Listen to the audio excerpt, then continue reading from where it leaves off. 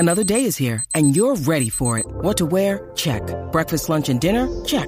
Planning for what's next and how to save for it? That's where Bank of America can help. For your financial to-dos, Bank of America has experts ready to help get you closer to your goals. Get started at one of our local financial centers or 24/7 in our mobile banking app. Find a location near you at bankofamerica.com/talktous. What would you like the power to do? Mobile banking requires downloading the app and is only available for select devices. Message and data rates may apply. Bank of America N.A., member FDIC.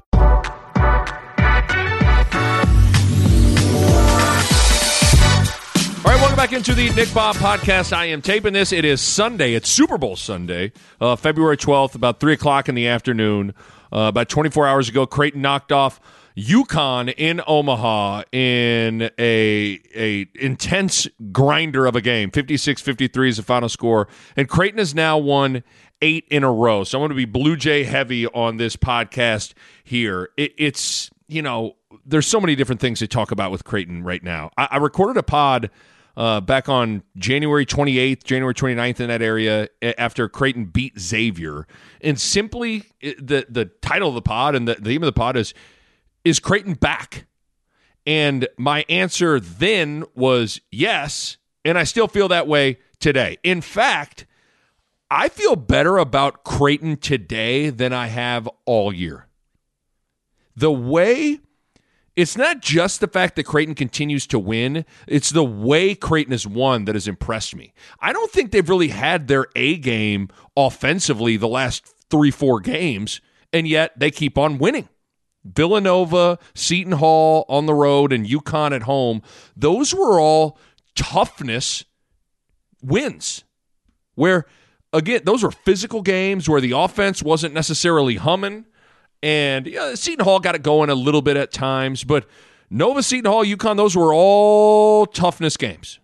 And Creighton won all 3 of them because they were able to take their defense to that next level, whether it was for a full 40 minutes against UConn, when they needed it against Villanova, and in particular in the final 12, 15 minutes of that game at Seton Hall, boy, did Creighton take their defense up to just another level. But you look at it, past 4 games, nobody has scored more than 62 points on Creighton. That's pretty good, because sometimes, you got to look at defensive efficiency and points per possession and field goal percentage defense, but sometimes, just how many points. I do think sometimes scoring defense matters too. Like how many points you holding your opponent to.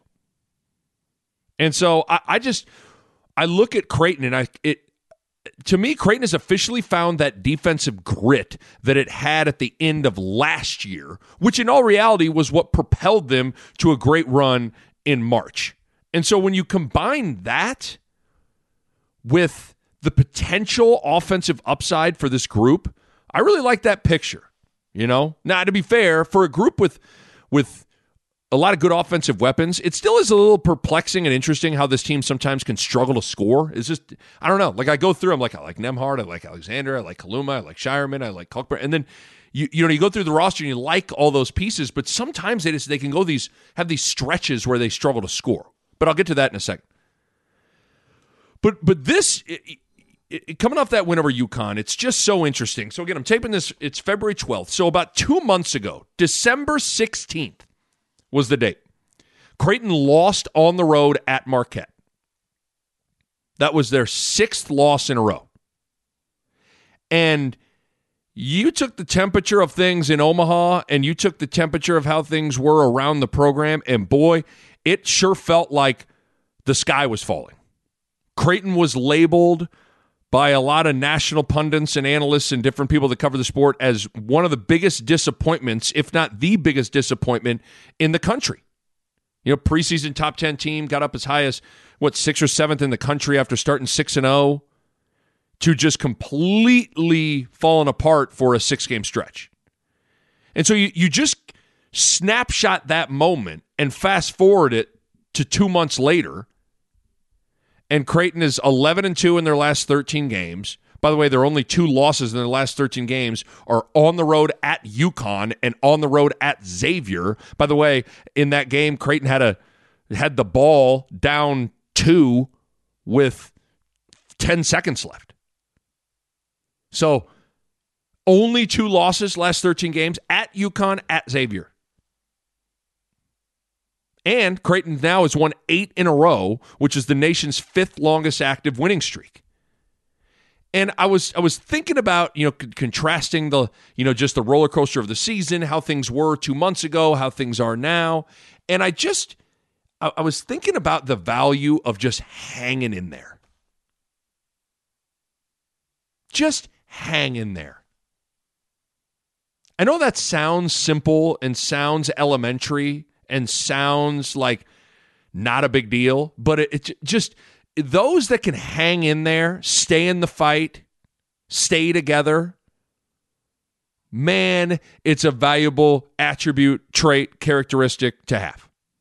More often than not, in basketball and college basketball, hell, life, we don't have to get all philosophical in that regard, but you're going to hit some rough patches. To expect otherwise just isn't realistic.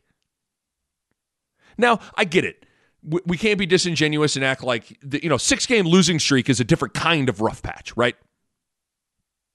But upon hindsight, now that we have the value of hindsight and we're able to see where this team's now at and reflect on the 6-game losing streak and when the quote-unquote sky was falling.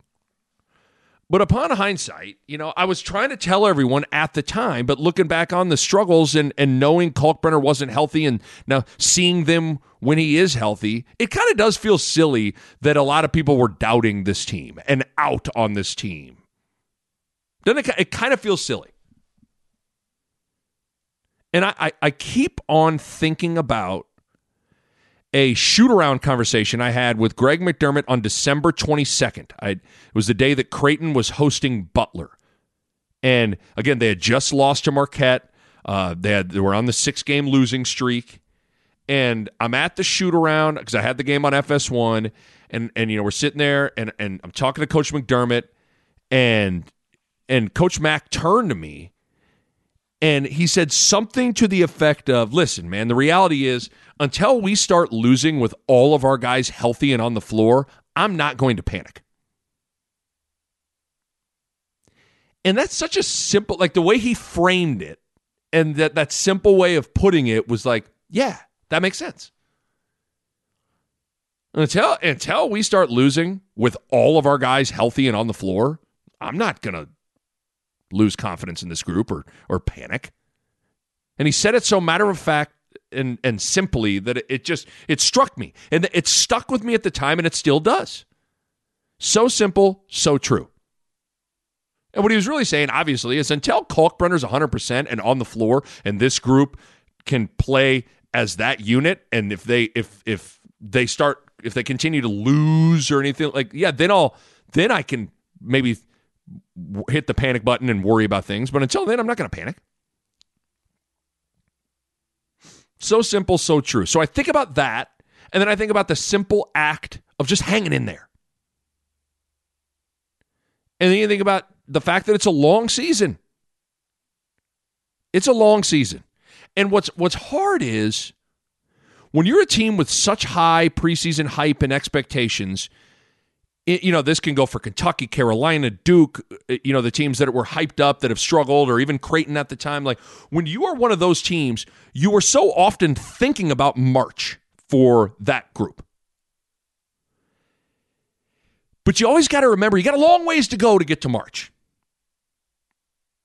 And I think one of the issues, not to make this like with Carolina or Kentucky, like I think Carolina got so close last year, made the run, get the national championship game. All 4 of their 5 starters coming back, a lot of their core group all coming back. I think they just wanted to fast forward and get right back to March. And I think they've let up a little bit. They're flawed in that regard. Caleb Love shoots a lot. I think the Pete Nance, Brady Manick, 1 in, 1 out at that 4 spot has altered things, but I think some of it is that. I think same thing with Kentucky. Kentucky had a good year last year. They get upset by St. Peter's in the first round of the NCAA tournament. Oscar Tshiebwe comes back. They got a good team on paper. I think a lot of those guys just wanted to get back to March. I want to get back to the 15-2 game in NCAA tournament and win that game. It's like, well, it's long ways to get there. It's a long season. So you have to understand that.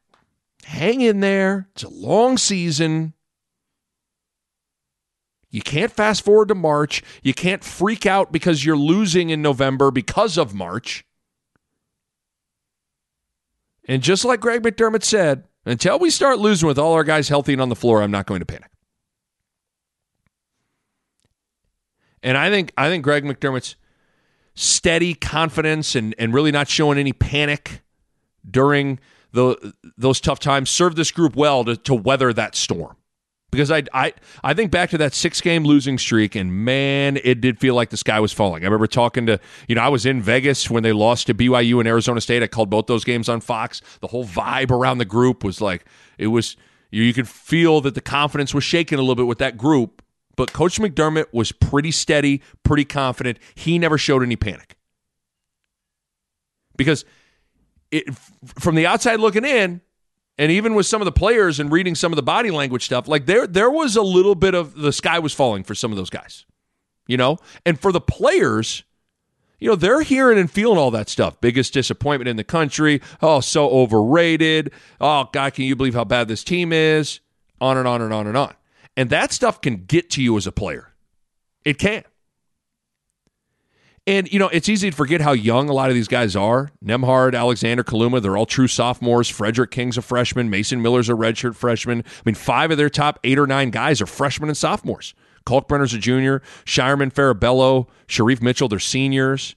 But, Farabello's new. Shireman's new. Sharif Mitchell's coming off a medical redshirt. Shireman's only been in the Summit League. But this team's got a lot of youth in big spots. And I think Greg McDermott staying positive, staying calm, staying consistent with the team, I think really helped them. Because as a coach in those spots, when you hit a little adversity, you hit a rough patch. You're not playing well. You lose a few games. As a coach, you can either just get after their ass, make life miserable at practice, absolutely, go completely red-faced, screaming at them. And to be honest, I played for 2 coaches who were like this. Bill Self, Dana Altman were like this. Practices were miserable. Film sessions were miserable. They would get after you and rip you a new one every single day until you got it right. And I'm not going to lie, sometimes the biggest motivator to win and get it back on track was to get the coaches off your ass, to get Bill Self and Dana Altman off your ass. Stop the terrible daily life that you were in. So you can either go that route, or you can stay calm, you can stay positive, stay the course, stay no panic. And that's what Coach McDermott did. Because he also mentioned in that chat on December 22nd at that shoot-around before the Butler game, because I asked him about his approach with that. I said, are you getting at, what's your approach right now? Like in practice, are you on their ass?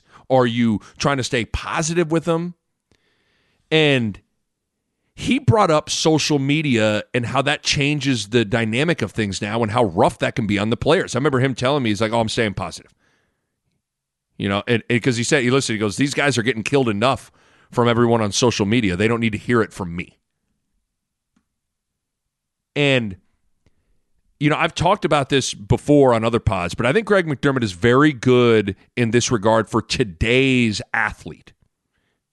Because I don't want to go like, man, back in my day, we would... But I do think because of social media and just, the way life and things evolve, I do think today's player is a little different than even when I was playing back in, from 03 to 08. And certainly from, in the 90s and the 80s and the 70s. I do think times have changed in that old school, just screaming coach who just makes every practice a war. And anytime you turn it over, they are in your ass, screaming and yelling, cussing guys all the time. I think it's harder to be like that now. And so, I had a coach call it CPR, coach-player relationship. Like when your CPR is rock solid, where you can connect with each player and be calm with them. Like that's where Greg McDermott's pretty good. The Nick Bob Podcast is powered by Runza, and the cold winter months, it's officially here. And as a warm weather lover myself, the cold can kind of bum me out. But the one thing that always puts a huge smile on my face when it gets cold, Temperature Tuesdays at Runza. Yes, it's that time of the year. Temperature Tuesdays are back at Runza, where every Tuesday in January and February, the 6 a.m. temperature at the coldest Runza location is the price you'll pay for an original Runza sandwich when you buy a medium fry and medium drink. Think about it. An original Runza sandwich might be 10 cents, a dime, might be a nickel, might be a quarter. Heck, might even be 1 penny. Just 1 penny. So make sure you take advantage of this incredible deal every single Tuesday at Runza, where the temp at 6 a.m. in Runza land is the price you pay for an original Runza sandwich, and you buy a medium fry and a medium drink. It's back, baby! Temperature Tuesdays! Runza makes it all better.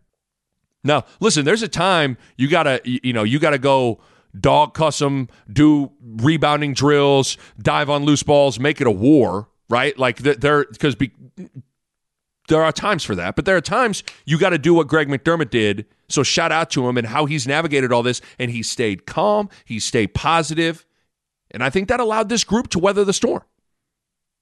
And here they are, 2 months after the storm was at its peak. And it's pretty amazing to contrast that, where they had just lost 6 in a row back on December 16th. The fact that Creighton they were at one point 3-3 in conference play. They started 3-3 in Big East play. You think about that, and then think about after this weekend, Creighton finds themselves only a half game back from the top of the conference standings. Xavier lost at Butler. Providence lost at St. John's. So the top of the Big East standings look like this. Marquette's at 12-3. Creighton's at 11-3. Xavier's at 11-3, and Providence is at 10-4. So it's pretty amazing to think that Creighton is now in pretty good position to potentially win the Big East regular season title. Creighton still's got, they got some tough games, especially this week. They got to go to Providence on Valentine's Day on Tuesday. Also got road games at Villanova and at St. John's. They're going to be really tough. Creighton also gets Marquette at home on the 21st, which could be absolutely massive. But man, to just think about the journey of this year of sky is falling to being in position to maybe win the Big East regular season crown, amazing. Absolutely amazing. Ratings update for Creighton, because it's so interesting, especially now when you think about, Selection Sunday. We're about, 5 weeks away from Selection Sunday. The net rankings as of today, again, February 12th, Creighton is 13th. Ken Pom, Creighton is ranked 10th. Sagarin, Creighton is ranked 11th. Torvik, Creighton is ranked 10th.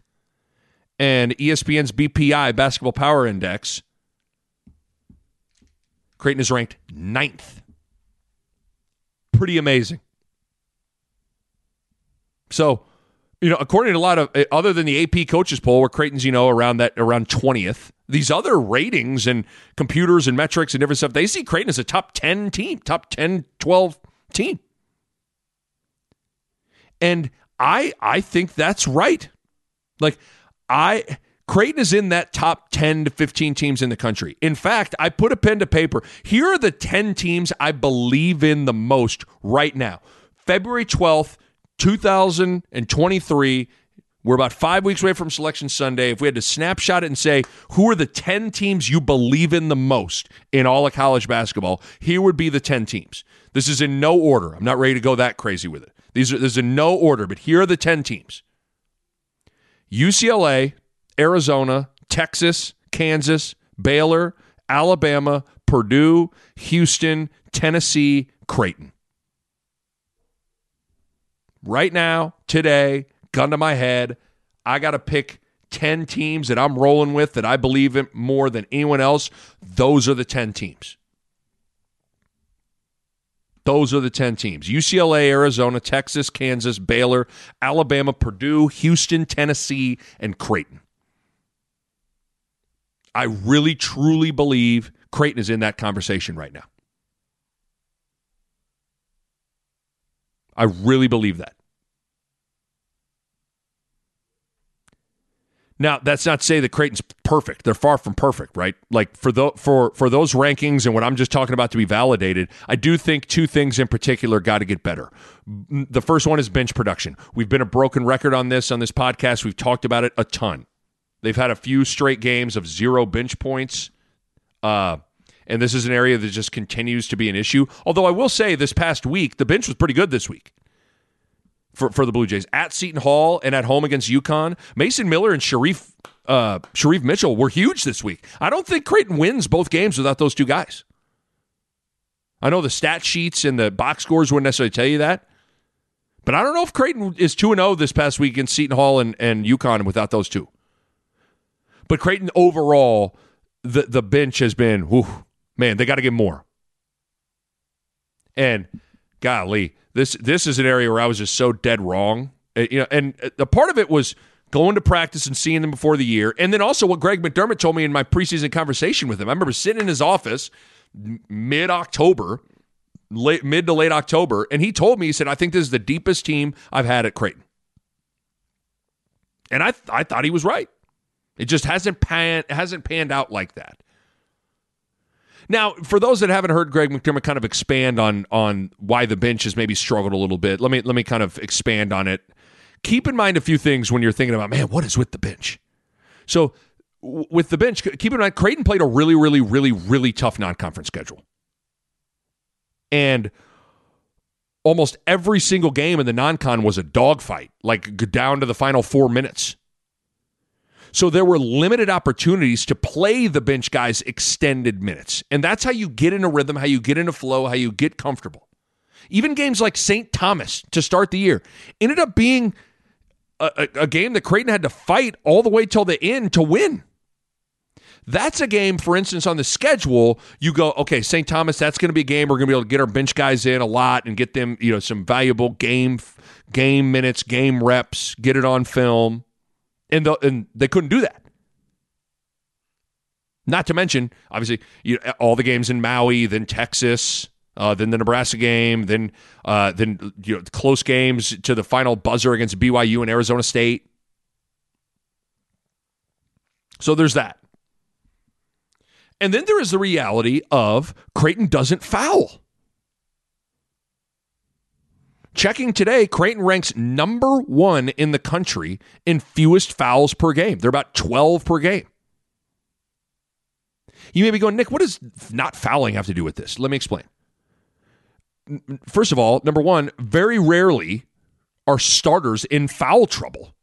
Doesn't happen a lot, which impacts the bench. And then number 2, because Creighton doesn't foul, you can have these long stretches without a whistle where 2 to 3 minutes can go by and there isn't a stoppage. So the opportunities to sub can be fewer. So conversely, if you're Greg McDermott, you also know that as you're subbing. Meaning, if you know you want to get Kalkbrenner or Shireman or Nembhard a breather, but okay, you're in a close game, and if you throw a sub out there, 3 minutes of game time might elapse before you can put your starters back in the game, which that can be a little tricky. You can go, okay, we're at the 12:35 mark. Media timeouts come in at 12. Okay, let's get Shireman, Kalkbrenner, and Nembhard out of there. Let's put Farabello, Frederick King, and Mason Miller in there. Well, all of a sudden, you can go from the 12:35 mark to the 9:22 mark, and there hasn't been a stoppage. And a game can flip. So there's that as well. I think the not fouling has impacted things too.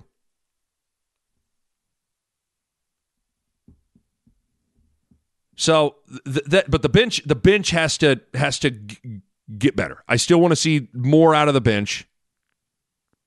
They don't have to be, lighting the world on fire, a bunch of Vinnie Johnsons out there or anything like that, but it's got to be consistently better. And then the other thing, even though the analytics The computers, Ken Palms, Torviks of the world, like they still kind of like Creighton's offense. Ken Palm has Creighton's offensive efficiency ranked 28th in America. Torvik has Creighton's offense ranked as 24th in America. I still feel like this team has a surprisingly amount of stretches where they can kind of struggle to score. And I think a lot of that probably comes back to pure shooting. Outside of the guys that play extended minutes, outside of Shireman and Trey Alexander, this team just isn't a great shooting team. And tell you what, you found out on Saturday versus UConn, when Creighton can't get Kalkbrenner shots at the rim, and Kalkbrenner isn't scoring in one-on-one post-up situations, and they're not getting the pick roll, flip-ups to the rim, and all that stuff, like all of a sudden Creighton can really have a hard time scoring. So I'll be interested to see how how Creighton continues to take strides on offense, because that has to happen. So it's a good offense. I think the pieces are there. Just want to see a little more consistency, and I still think there's another level for the offense to get to. Pace in half court, transition, all of it. So there you go. Huge 4-game stretch now for Creighton, man. At Providence, at St. John's, Marquette at home, at Villanova. 3 of the next 4 on the road. This is probably going to tell the tale. These 4 games are going to probably shape up who wins the league. If Creighton go 3-1 in the next 4 games, I think you're likely looking at hanging another Big East championship banner. Pretty amazing to say that. Considering where this team was on December 16th, having lost 6 in a row, considering the fact that this team started 3-3 in conference play. This season, to me, though, man, it's a lesson in just hanging in there. Don't panic. Stick together. Keep working. Hang in there. Hang in there. Okay, to wrap this up, I got I think I got parent-teacher conferences on my mind because I got my daughter's parent-teacher conference this week. Hear how first grade is going, which is always fun. How about a little conference meeting time with the players on the roster, where if we were doing a parent-teacher conferences, just player Uncle Nick conferences, where I'm gonna let me go through the roster and give you kind of what I'm seeing and how I'm feeling with each guy. Ryan Kalkbrenner, guy's playing incredible, man. Now he didn't play great against UConn, but man, as Danny Hurley put it after the game, he said Kalkbrenner just spooks you at the rim. He just spooks you at the rim. And in that UConn game, he made the 2 biggest defensive plays of the game in crunch time. He had the steal on the baseline on the incher pass to Sanogo, and then I think it was the next possession he got switched on to Jordan Hawkins and slid his feet and made him miss a layup at the rim. Ran him off the line, got him to drive it, altered a shot at the rim. But he's second nationally in field goal percentage, shooting 71% from the field.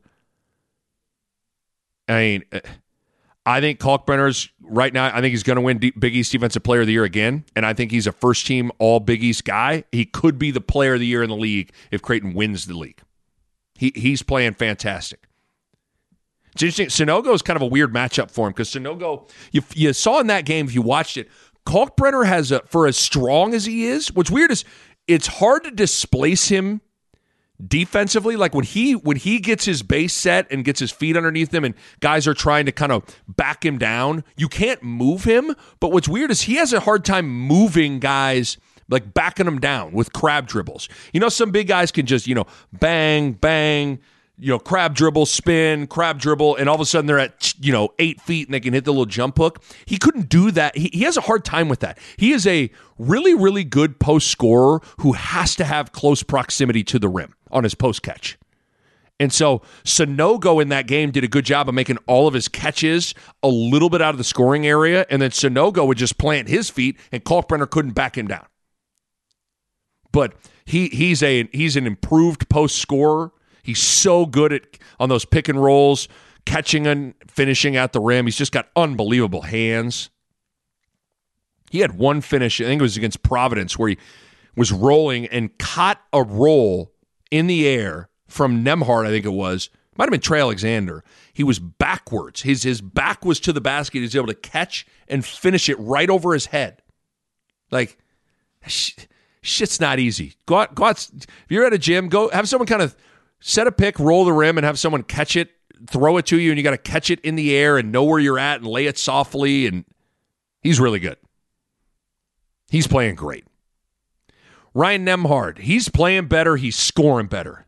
He hit a little bit of a rough patch, kind of when Creighton was 3-3 to start the league, but he has really started to play better in the last handful of 6, 7, 8 games here in this 8-game winning streak. So good in ball screens, which is a cornerstone to everything Creighton does in the half court offensively. He's just so good. It's so hard to speed him up, and his defense against Sule Boom and that Xavier win at home was admirable. I like where Nembhard's at right now. I like everything about that guy right now. Now, it's still huge for him to be able to make enough threes to keep the defense honest and keep them thinking twice about going under on-ball screens, because the fact if he can make enough shots to where you have to go over those screens, well, that opens up the pick roll lob. That unlocks everything. If people can just go under those ball screens, a lot of your pick and roll offense is different. But I like where Nembhard's at right now. Baylor Shireman, he's honestly a guy that he's playing at a first-team All-Big East level. He's so much more comfortable with his role and how Creighton does things on both ends of the floor right now compared to where he was in November and even December. He's just so important to Creighton. He's just while Kalkbrenner's the MVP, Shireman kind of is the spark. He gets them to he's the yeast in the bread. He just gets them to rise for whatever reason. He's the best passer on the team. He's really good at getting in the paint, playing off two, making things happen. He's also by far the best pure post-entry passer to Kalkbrenner. If you notice, a lot of Creighton set plays to try to get Kalkbrenner a post touch, it's always Kalkbrenner, or it's always Shireman throwing it into him, which matters for them offensively. But he's got that special it quality to him, where when he plays well, it brings everyone else up. He connects the group. He's kind of got that killer mentality to him. He closes out that Seton Hall game, back-to-back threes, just to end it, finishing move. I like where he's at, too. I really do. Trey Alexander, much like Shireman, there's a world where Trey Alexander has an argument to be a first-team All-Big East guy. Now, again, you're not going to have 15 Big East, All-Big East first-team guys, but I'm saying guys that are in the, if you're in a room right now and you're figuring out who's first-team All-Big East, I mean, you got to throw those guys on the board. Not saying they would get it right now, but they're on the board. But 27 against Villanova. He had 17 against UConn. He was in foul trouble for almost the whole game. When he was on the floor, he was scoring at a really high clip. He's such an improved three-point shooter, 41% from three. He's playing really well right now, too. Now, I will say, I want to see a little more from him as the perimeter defensive stopper. He guards the other team's best perimeter player. I think there's another level for him to go there. He's not quite as good as I want to see him there. I think it's in him. I think he's long. I think he's rangy. I think he can do all those things. I want to see him be able to anticipate actions better, just be a little... I think he just needs to go up another level there. But I really like how Trey Alexander's playing, too. Arthur Kaluma. Been a little up and down at times. But I will say, in his defense, I think some of that is just the nature of how the game flows and how Creighton plays. Creighton is the kind of... they play in a way, and they're the kind of team where it could be a different guy each night. Like, he had 20 against Xavier, but he had 2 against UConn. Shireman really struggled against Villanova, but had, whatever it was, 17 or 19 against Seton Hall. Like, it could be a different guy each night, depending on matchups and how the game flows. And, they just move the ball, and the ball finds the open man. And if you happen to be the open man, well, then game on. But with all that said, I also think it's a two-way street. Like, it's always about shot selection and ball movement with him. My line in my head, I've never said this like on the line. Kaluma's got the stickiest hands on the team, meaning that people talk about the ball can stick with a guy. instead of just the way it moves. Like, the ball can stick with him, where he can catch it and he can stop, and he does that shot fake and that slow jab, and then it's pound it. Then he puts his back to the guy and he tries to back him down, and now all of a sudden everything's come to a halt. And he can force some shots, force some drives. He's got to just continue to buy into, I think it's all about decisiveness for him. When he catches it, shoot it, drive it, or move it. Shoot it, drive it, or move it. Shoot it, drive it, or move it. Wash the syrup off your hands. Stop the stickiness. Because when he does that, he's a handful. I always prefer him attacking the rim and attacking the paint over settling for jump shots and over dribbling. Because he's one of those guys, like, with each dribble, the chances of him turning it over, either losing control of the ball or a charge, like, just goes up exponentially with each dribble. Like, he's one of those dudes. He's like a 2, 3, 4, 5 dribble max guy. He's not a Kyrie Irving, hanging cross between the legs, pound it, cross. No, like, he's a 2, 3 dribble max guy right now. Not saying he can't eventually become better in that regard, but that's who he is right now. But man, Kalum is so talented and so important. You want to see some of the consistency improve. But again, in his defense, some of it's just kind of how the game flows and goes. Francisco Farabello has been sick. He's been out. In some ways, I don't mean this to be negative or mean, but I'm telling you, I think Farabello not being available versus UConn might have saved the game for Creighton, because it forced Greg McDermott to go with Sharif Mitchell instead of Farabello when Trey Alexander got into foul trouble. And Sharif Mitchell is a much better defensive player than Farabello, and he's much better suited to chase Jordan Hawkins around off screens, which was enormously important. But, Farabello's been fine overall. Like, he's a guy he's been in the right spots. He's been solid. I will say this, like, as a former shooter, like, I'm one of those dudes, like, you are what your percentage says you are, and over the course of a I'm not saying you can't go in slumps, but over the course of, we're in February, like, you're a real shooter. I'm still waiting. I guess what I'm saying, I'm still waiting for that real 40% three-point shooter to show up in Farabello. He's 8 for 26 in Big East play from three. He's 30% from three on the season. And all I'm saying is, dude's getting wide open looks from three, and he's just not making enough of them. He's just not. And he's got to start making threes. Because if he gets hot, or hell, even starts just shooting it at 40%, that changes things quite a bit. Because all of a sudden, if you're now bringing a couple of 40%ers off the bench, him and Mason Miller, like, that changes things. So he's like, I get it. He's in the right spots. He's solid. Totally agree with you. Bro, you are a shooter. You got to start making shots. It's time. Sharif Mitchell, I still think he could be an X factor. He's elite on the ball defensively. Maybe that UConn game can be a turning point for him. He's seemingly battled some confidence issues being in and out of the lineup. He's kind of become the whipping boy for a lot of the fans, which is unfortunate. And while he's never been a good shooter, he's a capable player to help you in big games. The reason I say that, because I fucking saw it 2 years ago when they went to the Sweet 16, and he was on the floor in big spots making big plays. Now, again, he's not ever going to be a guy that's going to go for 22 and 9, but defensively, making a few plays, could be another guy that can initiate offense or get in the paint. Like, he's capable. Sometimes confidence and a rhythm is just a game away and a play away. And hopefully the way that UConn game unfolded and way this week unfolded, even playing at Seton Hall, hopefully he's in a good mode. Frederick King, he's been fine, man. He's been solid. I like Fred a lot. His situation's pretty obvious. Like, Fred, here's the thing, dude. You're going to get 2 to 4 minutes each half, and probably around the 12-minute media timeout and maybe the 8-minute media timeout, you're going to have to spell Kalkbrenner for a bit, and that's it. Come in, be solid. No reason for you to pace yourself. Empty the gas tank in that 2 to 3, 4-minute span. Run the floor, set screens, roll hard, fight your ass off, and empty the tank on defense and on the glass. That's his job. And he's doing it. for the most part. For the most part, he's doing it.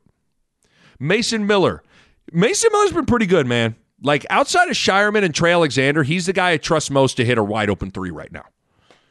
You know, you look at him, he's shooting 41% from three, by the way. But that Seton Hall game on the road, I think he made the play that swung the game, that might have saved the game. Second half, Creighton was on the ropes a little bit, and Mason Miller dove on a loose ball. He got it, and then he passed it out, and then hit a three on the very same possession. And it felt like that sparked Creighton to go on a run and close out the game. But Miller plays hard. You can tell he comes from a basketball family. He gets it. He can clearly shoot it. Like I said, 41% from three. His issues at times are strength and defensively just containing and guarding the ball. Teams kind of hunt him when he comes into the game. So when he's on the floor, he's just got to, I've been there, man. I was the guy that got hunted when I came in. He's got to fight. Make catches tough. Understand where your help's at. Work, just fight your ass off, right? And he's done that. I like how he's played. I really, really do like how he's played. And so that's it, really, for the guys that play. Ben Stoltzberg's got to hang in there. You know, it's hard. I get it. You've lived your whole life where you're the man. You're playing the whole game. You're getting the whole, all the shots, and all of a sudden you get a lot of games where you don't take off your warm-up jersey, and you get a lot of DNPs, and it's hard. I totally get it. Just got to hang in there, stay locked in. Just hang in there. So I want to do that for a quick run through Creighton's roster and kind of give a little conference on where I'm at with some of those guys. So, yeah, man, 1 month from Selection Sunday, pretty remarkable. 2-month stretch here for Creighton and where they've turned this thing around. 11-2 in the last 13 games. They've won 8 in a row, and they are right in position to potentially win the Big East. Pretty amazing considering where this group was. But not surprising, because as Greg McDermott said, I'm not going to panic until I see this whole group on the floor healthy and together. And now they're, Kalkbrenner's healthy. Everybody's together on the floor. You see what they look like. So big games coming up, man. 3 of the next 4 on the road, probably going to tell the tale for the Blue Jays. But it's been an impressive couple of months stretch here for Creighton to right the ship, to put themselves in position to potentially achieve some of their preseason goals and potentially meet the expectations that were heaped upon this group before the year started. Pretty amazing to watch. A Hurrdat Sports Network production.